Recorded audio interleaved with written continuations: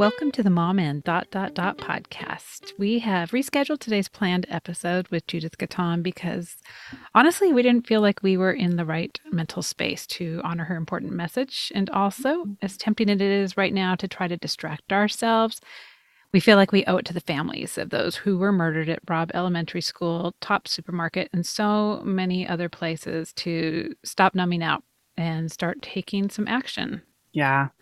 Like so many of you, we've spent the past day and really the past several weeks alternating between tears and anger and frustration and fear, and a lot of just overwhelming hopelessness and helplessness feelings.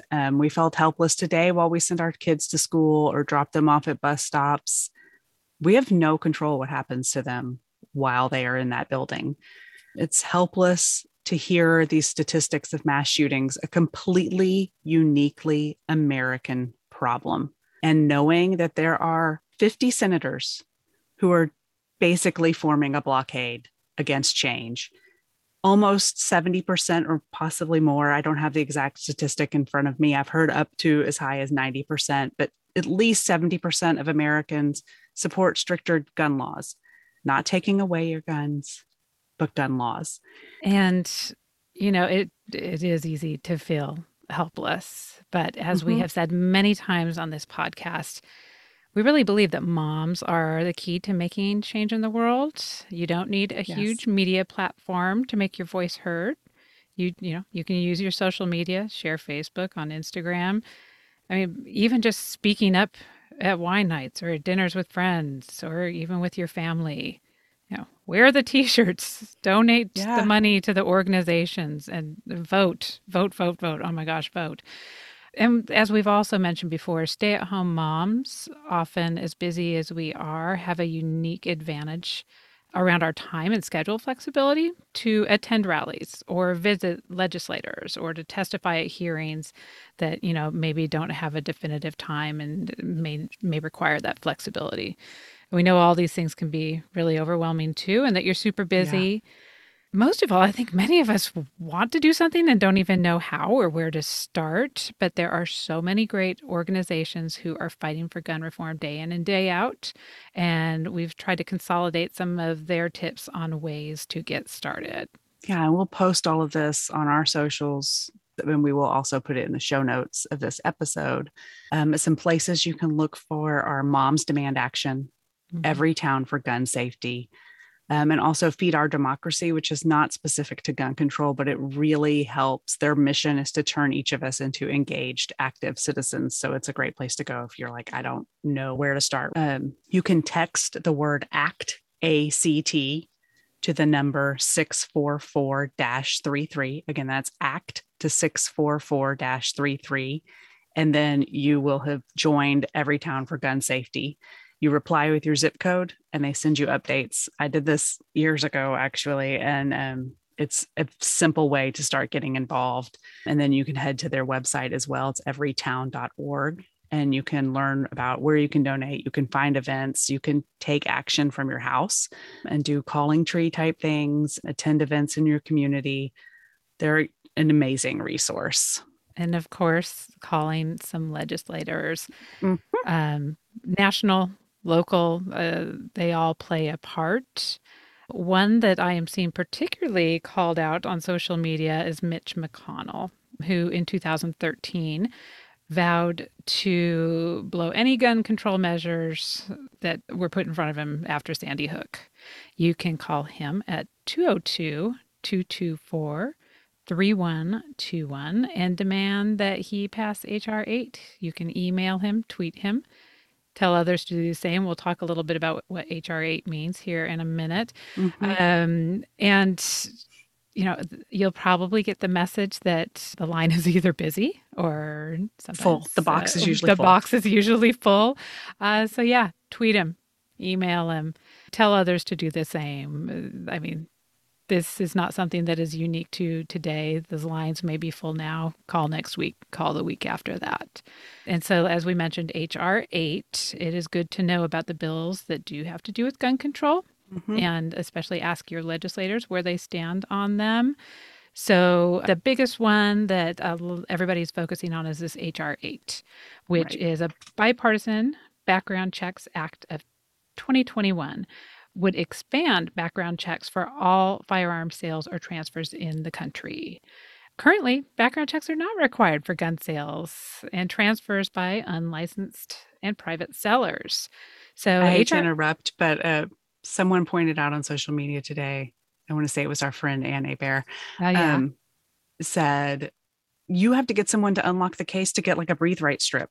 And you have oh to yeah, show your ID to get Sudafed. yes. You don't have to pass a background check to buy a firearm. No, I do. I feel like a criminal every time I go in to get my Sudafed because yes, you do. You have to show your ID and then you have to sign like a Mhm. contract that You're effectively limited to how much you can buy. yes. Yeah. Yeah. I can only go in like once a month or so and get a couple Right. packs. So yeah, that's HR 8. It just, like I said, it's a bipartisan bill. It has already passed the House in Yep. March 2021.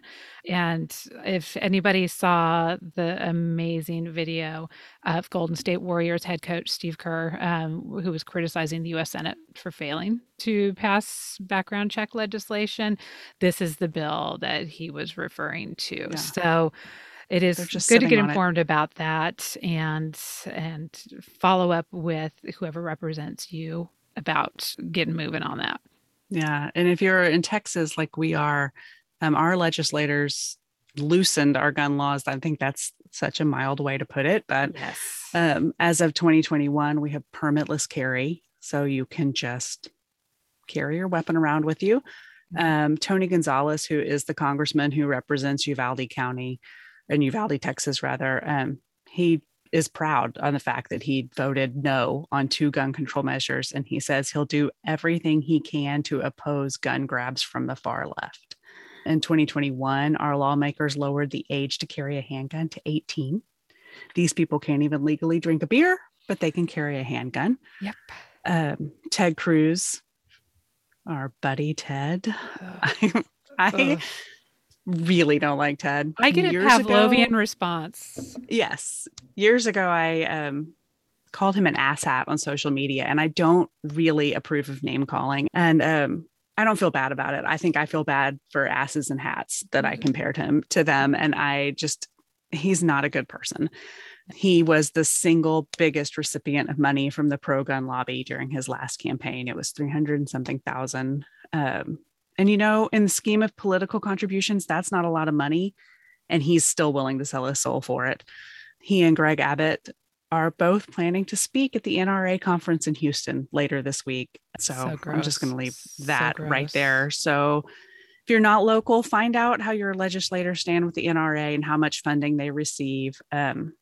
Marco Rubio in Florida, it's millions of dollars. I don't have the numbers in front of me. Mitt Romney, who has been tweeting about his thoughts and prayers.